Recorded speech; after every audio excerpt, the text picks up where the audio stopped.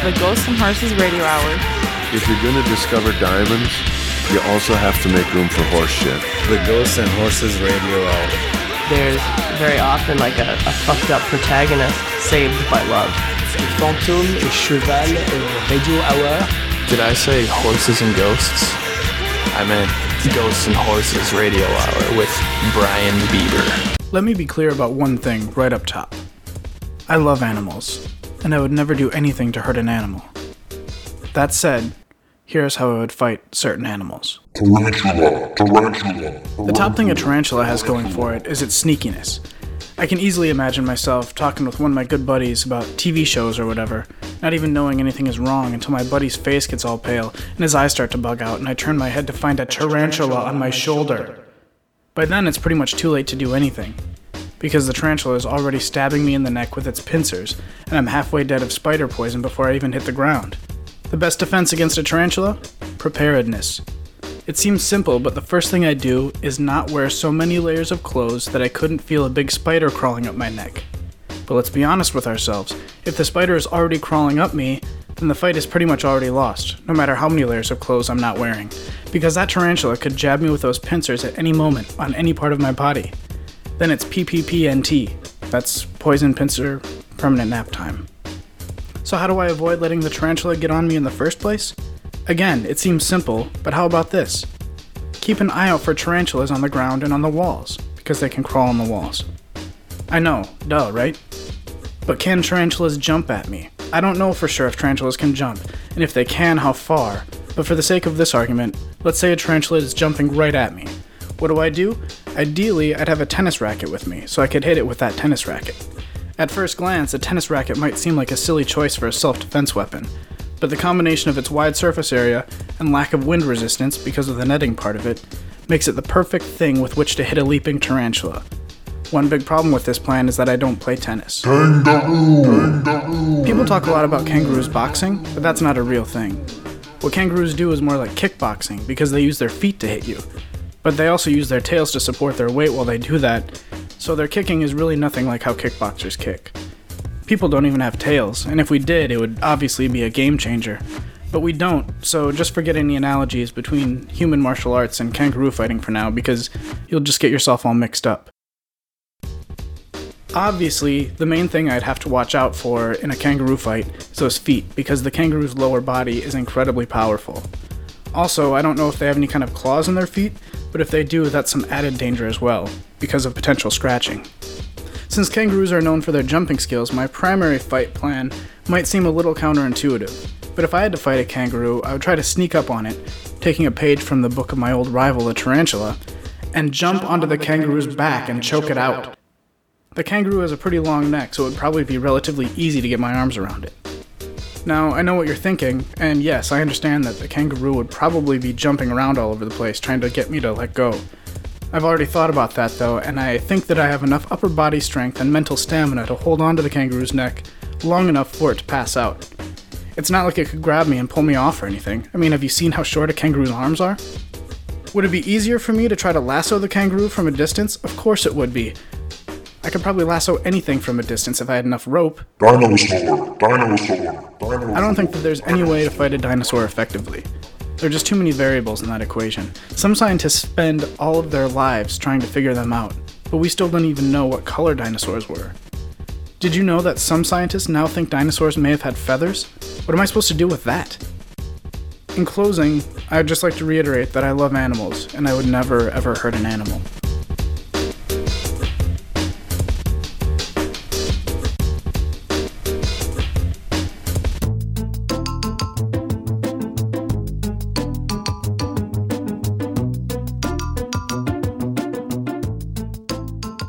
The year was 2000, so that would put me at 38 years old.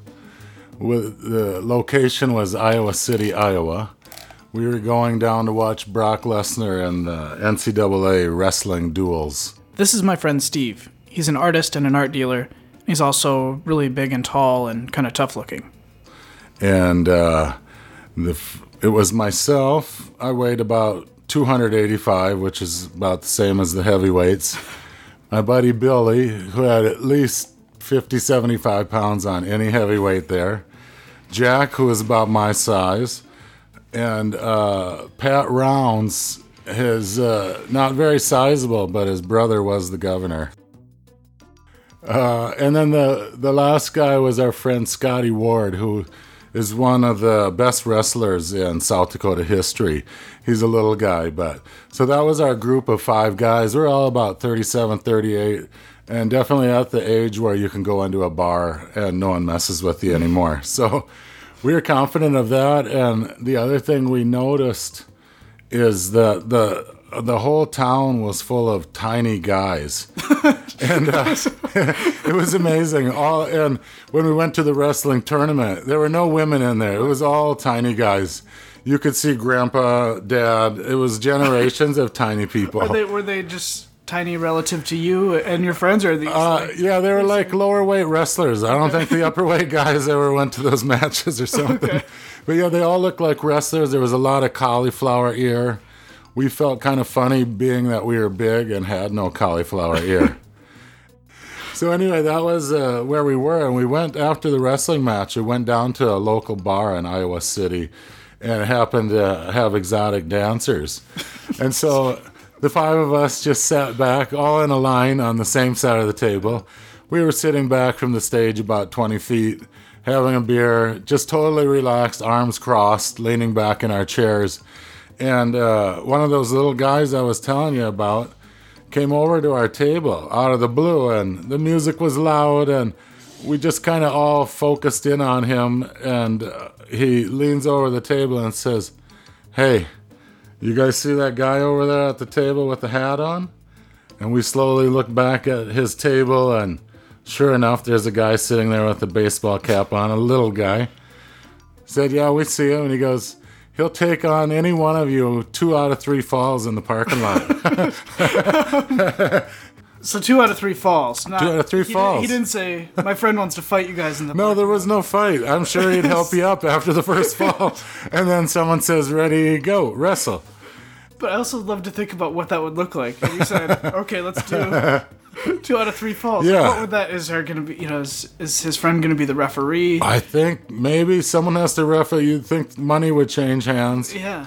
And you'd think the bar would empty out. 'Cause they must we were shocked to hear 2 out of 3 falls, but it must be a common thing in Iowa where everyone wrestles. Man. That's also that's like a very strong statement to make too. He's very confident. Oh, yeah. Like, it's not, "Hey, my buddy wants to take you on," or anything vague, but it was very, he had thought out the parameters. He did think it out. There's some big guys at the table, our table. Yeah. Maybe, I do a bad move and the fat guy rolls over on me and I'm screwed. Let's try 2 out of 3 matches. Yeah, you can get up, you can try again. They did. They figured it out and sent the spokesman over to us. Yeah. And we laughed our heads off at him, and the poor guy stood there not sure what to do.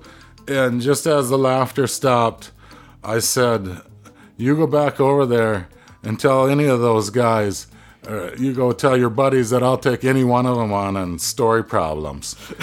And 2 out of 3 story problems. And so we laughed at him again and sent him back with his tail between his legs. And the rest of the night, we felt pretty confident about ourselves. No one messed with us. The little guys from his table did kind of hover around us anytime we made a move, but that was the end of the violence that day. That's how it ended.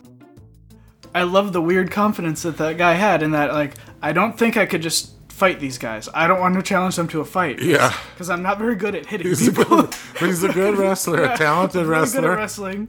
He's probably been watching all the matches, got some great moves figured out from watching all the best in the country. Yeah. And then, if you could have seen the bar full of little people, our table was gigantic next to these people. He chose our table. He was tough. And that's probably his confidence. It's probably what made us back down a little and not want to do 2 out of 3 falls. Sure. But instead, the story problems are more our speed. If we can just find a chalkboard, I think we can take you. It's too bad that's not how the world functions, just in general. Where you can choose your You can choose your strength. Like I'm if a guy were to come up and say, I'd like to have. I'm pretty good at bass guitar. Yeah. I think I'm better than you. Let's do a bass solo. 2 out of 3. Yeah, 2 out of 3 bass solos. We'll see who comes out top after 32 bars. 32 bars Good on bass idea. guitar. We could maybe take it a one step farther, Brian, if the guys have been drinking. Take them on like 2 out of 3 raking those people's yards over there. And you're actually already set it up with those people that you would rake their yard. This guy takes it as a challenge. You're making money off him now. So it's a wrestling town. We should have been ready for that, I guess. Yeah, should have packed your singlet. A singlet? Oh, I always keep mine on. It's never gone out of style. But headgear is one thing. With all the cauliflower gear, I think you should pack your headgear in Iowa. Even if it's just for the fair.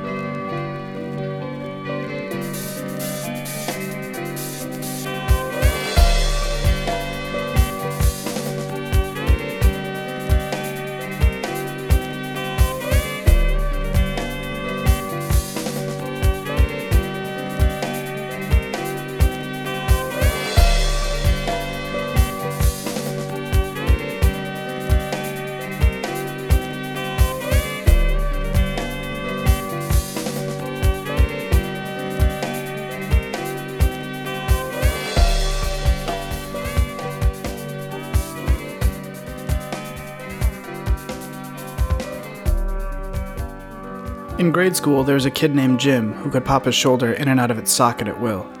I was often invited to, "Come on, feel it, man, it's so weird," when he performed his trick. The sight and sound of it made me nauseous, so I politely declined all those invitations. I think of Jim for the first time in years after my Aikido-Jitsu instructor shows me the most efficient way to rend someone's arm from his or her shoulder socket. He actually uses the word efficient. A year after becoming a student of this art, it gets more and more martial with every class I attend. Usually I'm not bothered by the casual acts of simulated violence we perform twice a week, but the thought of the strange and horrible bulge that Jim would so often summon from beneath his t-shirt has suddenly made me queasy and uncertain. At a family get-together when I was 6, my cousin, who was then 5, proudly brandished a new cap gun. It was a silver-colored plastic cowboy 6-shooter, and though even as a child I was never a gun fetishist, I was impressed. When my cousin was occupied with other toys, I picked up the pistol. I couldn't get the caps to fit correctly, so I asked him for help. He was very hot-tempered then, and flew into a rage when he saw me holding his new favorite toy. Before I knew what was happening, he had me pinned to the ground and had wrenched the gun from my hands. Holding it by its barrel, he pitched his arm back to strike me with the butt end. I panicked and swung my fist wildly, somehow connecting with his nose and splaying him backward on the floor. I began to cry when I saw the blood dribbling from his nostrils, afraid he would bleed to death. He began to cry after I did, shocked to be, for the first time, on the receiving end of a punch to the face. Between grades 1 and 7, I was bullied by a skinny boy. He was popular, or at least I took him to be, and though he was unpleasant to most, he took special care to be brutal with me. His name was Ricky, and he was ugly, with black eyes and dirty blonde hair. When he said something cruel, he spit. Kote Mawashi is performed in 4 steps. It involves twisting your opponent's wrist and hand inward toward his or her body while slipping under the arm and behind him or her. With each step you take, your opponent's arm is manipulated in such a way that a specific part of it is damaged. Step 1 breaks the wrist. Step 2 severs the connective tissue in the elbow. Step 3 breaks the elbow. Step 4 simultaneously dislocates the shoulder and severs its connective tissue. Our instructor is a short man. He's a little portly, with small round glasses and a salt and pepper goatee. He tells the class what to expect orally. He says that the arm goes crack, snap, pop, pop, snap. His cadence is percussive. He makes learning fun. The room in which I punched my cousin seems dreamlike when I try to remember it. The ceiling was impossibly high, the walls covered in mounted antlers and deer heads. A stuffed black bear stood in the corner, teeth bared and arms raised. There was a wooden spiral staircase that led up to a landing that overlooked the room, and this is where my mother and father and aunt and uncle sat. This room was a coliseum, and my cousin and I were gladiators. This room was a cave, and we were primitives. Logically, I know that this room doesn't exist the way I remember it. I'm sure, though, that I punched my cousin, and that his nose bled and bled.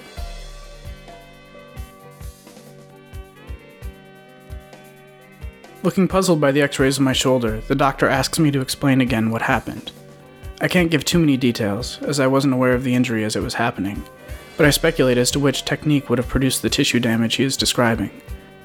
I tell him about Kote Mawashi, and he harumps, unimpressed. I would have guessed you'd been hit by a car, he says. I've never thought myself terribly macho, but secretly this pleases me very much. It turns out that I'm the kind of guy who gets hit by a car, but then waits a week to go in for x-rays. When I was 12, Ricky challenged me to a fight after school, and I accepted. It was right before study hall, and he stopped by my desk to spit insults at me before taking his seat. "What you doing, pussy? What you doing? After school, faggot, let's go." I was angry and suddenly aware of how small he was, so I said, "Okay, let's go. After school." He was silent for a moment, and then a sickly, terrible grin spread across his face. "You're dead," he told me. My cousin is the only person I've ever really punched. After, my father explained to me about self-defense. A little later, my cousin's parents made him apologize. It made no sense. He had a bloody Kleenex stuffed in his nose and my hand didn't even hurt. I don't know who owned the house or why our two families were there together. I remember there being many toys that belonged to neither my cousin nor me, but I don't remember there being any other children present. I later learned from my mother that there was no landing, no wooden staircase. The adults were 2 rooms away and saw nothing. Ricky invited me to his 9th birthday party. I didn't understand the invitation and assumed that I must have been included by mistake or as a joke. Even so, because of who he was and because of who I was, it never occurred to me not to go. His house was a few miles out of town in a semi-residential neighborhood in which dirty fields and unpaved roads surrounded each home. During the drive to Ricky's house, I expressed my concerns about the party to my father. He wasn't dismissive, but urged me to keep an open mind. Maybe Ricky wanted to be friends now. Maybe this was his way of saying sorry. "How long do I have to stay?" I asked him.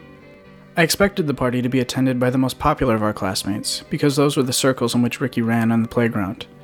Instead, the only children at the party were Ricky, his cousin, his 2 younger siblings, and me. I asked where everyone was, and he artfully avoided the question. I gave him his present, which my father and I had purchased that morning at the drugstore. It was a cheap red plastic water-powered rocket thing. I had no idea what kind of stuff Ricky liked, and didn't really want to get him anything too nice since he had been terrorizing me for as long as I had known him. He was happy with the rocket though, and suggested we try it out. The backyard was full of adults, who I guessed were aunts and uncles. There was a keg of beer and food laid out on picnic tables. We moved through the crowded yard to the field behind the house. As we passed, a drunk, middle-aged uncle said, "Great party, Rick," and then laughed in a way that made me want to get away from him. We followed the instructions and sent the rocket high into the air, powered by a stream of pressurized water. We were going to do it again, but it landed on a rock and broke into a bunch of useless pieces. I spend the rest of my Aiki Jiu-Jitsu class trying to imagine the feel of a person's bones moving in the wrong direction beneath my hands. I imagine pulling a person apart at the joints. I imagine hearing the crunch of collapsing cartilage, feeling a skeleton yield under its skin, and I become lightheaded. After only 1,000 repetitions, any movement, no matter how complicated or hurtful, becomes entirely reflexive, as involuntary as a sneeze. By the end of class, I am convinced that soon I will be completely numbed, able and willing to rip and twist and snap someone apart. I suddenly wish that I was 10 years old again and that Jim would ask me to touch his trick shoulder. Yes, Jim, yes. It is so weird, let me touch it again. When I was young, I often dreamed about being chased. The dreams were regular occurrences until I was about 14. Then I began having fight dreams. I would try to punch and kick, but my limbs were heavy and useless. A few years ago, the dreams changed again. Now I am quick, but my opponent is made of rubber, and no matter how I try, I cannot break him apart. I was petrified. I spent most of the study hall sweating and tapping my fingers on my desk. I watched Ricky at his desk 3 rows ahead of me. At first, I mistook his fidgeting as a sign that he was anxious to kick some ass. But it became obvious as his knee jackhammered the floor, and he kept looking everywhere in the room except at me, that he was nervous. When study hall ended, on the way to the lunchroom, I stopped Ricky in the hall. I spoke to him like a lover. This is stupid. It's gone on way too long. I'm so tired. Let's just call it quits. He didn't say anything, but he nodded and offered to shake my hand. Unfortunately, we never fought after school, and nothing really changed between us. One thing I didn't mention. When I punched my cousin in the nose, it felt good. Ricky and his cousin showed me around the neighborhood. There was a girl with big tits who lived next door, and Ricky's older brother got laid by her once. There was a family of Filipinos down the road, and Ricky's family didn't like them. I wasn't quite sure what a Filipino was, but I kept my mouth shut. There was talk of throwing rocks at the Filipino family's dog, but luckily, Ricky's cousin was hungry, and suggested we go back to the house to eat. I seconded the motion. Ricky reluctantly agreed, casting dirty looks down the road toward the chain-link fence that housed the terrier. After class, the most fashionable of my Aiki Jiu-Jitsu classmates dons a black fedora with a small red feather in the brim. As we file out of the building, our instructor says to him, "Nice lid." This groovy kind of jazz talk is typical. Our teacher calls clothes threads and digs film noir. When he isn't teaching efficient methods of inflicting bodily harm, he teaches theater classes at a private college. He speaks in euphemisms, but they are severe. He doesn't talk about killing, he talks about plucking life. When he thinks that we are practicing a particularly dangerous technique without thought of its real-life ramifications, he stops the class and says, "Perform each movement with the understanding that you will be held accountable for it. We don't do things just because we can. We do them because we are absolutely sure that we must." It turned out that one thing Ricky and I had in common was a love of cocktail wieners. We both piled our paper plates high with them and headed back into the house so that he could show me his room. On the way, Ricky's foot caught on the living room carpet, and he fell face first to the floor, his tiny hot dogs and their sauce splattering across his t-shirt in the cream-colored shag. His mother, whose presence I hadn't noticed, stood at the other end of the living room. Maneuvering her words around a cigarette, she said, "What the hell is wrong with you? Get off your ass and clean that shit up." Then she turned to me and said, "Who are you?"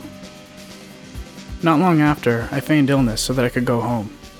I had to ask him several times, but eventually Ricky gave me the phone and I called my father to pick me up. It was a long wait since we were so far from my house, and for the first part Ricky sat with me on the porch. Eventually he got tired and angry and he went back inside. When my father pulled off the gravel road and onto the driveway, I ran to meet him. It is evident to the doctor that I have not been faithful to my physical therapy regimen. The initial damage done to my shoulder wasn't that severe, he says.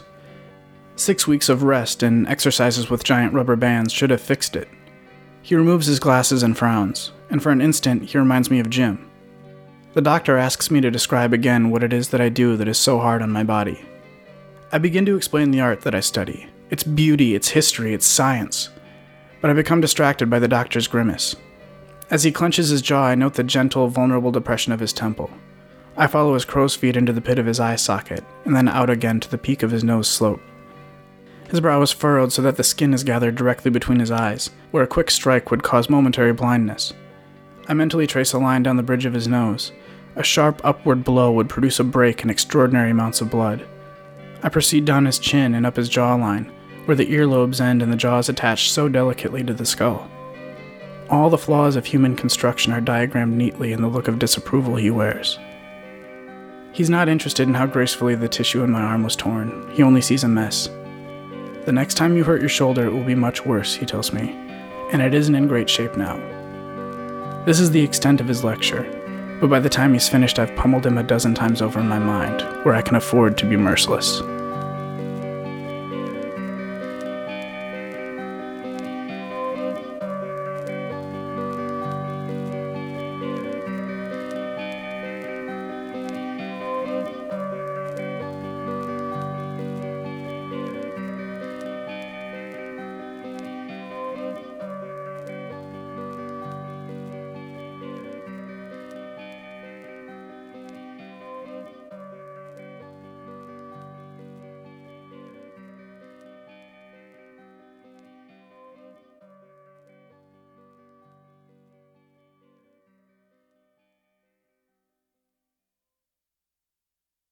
I am sick of people being sick of my shit. If you're not into the wacky hijinks, why the hell are you into this?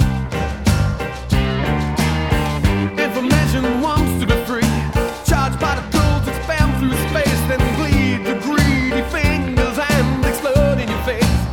I can't wait, I'm sick of people being sick of my shit. Hope is motion man, and if you ain't into this, then we're done. We might die of starvation, but I will always have a drink. Please buy me a drink. 'Cause sound wants to be free. The Ghosts and Horses Radio Hour theme is Bad Taste by the Absolute Monarchs. You also heard music in this episode by We All Have Hooks for Hands, Miro Bell, Cecil Otter, and the World Inferno Friendship Society. The Ghosts and Horses Radio Hour logo was designed by Christy Corver. Big thanks to Steve Bormes for sharing that story earlier, and for using his awesomely deep voice to do so. The Ghosts and Horses Radio Hour is now sponsored by Audible.com. Audible is offering fans of Ghosts and Horses a free audiobook download and a free 30-day trial. Just go to audibletrial.com/ghostsandhorses, or just click the Audible button at ghostsandhorses.com. It's a great way to support the show and get something for free. There's over 100,000 titles to choose from, and I recommend checking out Moshe Kasher's Kasher in the Rye, the true tale of a white boy from Oakland who became a drug addict, criminal, mental patient, and then turned 16. And that's audibletrial.com/ghostsandhorses. If you haven't already, you can subscribe to the Ghosts and Horses Radio Hour in iTunes. And while you're there, why don't you go ahead and leave a nice review? And if you like the show that much, why not tell your friends? And if your friends are in the majority of the population who still don't know what a podcast is, why don't you go ahead and explain it to them, and then refer them to the Ghosts and Horses Radio Hour. You can check out past episodes of the show at ghostsandhorses.com, and you'll also be able to find other neat stuff, like the gallery of photos of my head awkwardly photoshopped next to celebrities. If you have any questions or comments about the show, you can email me directly at ghostsandhorses@gmail.com. This has been the Ghosts and Horses Radio Hour, and I've been Brian Bieber. You are very, very welcome.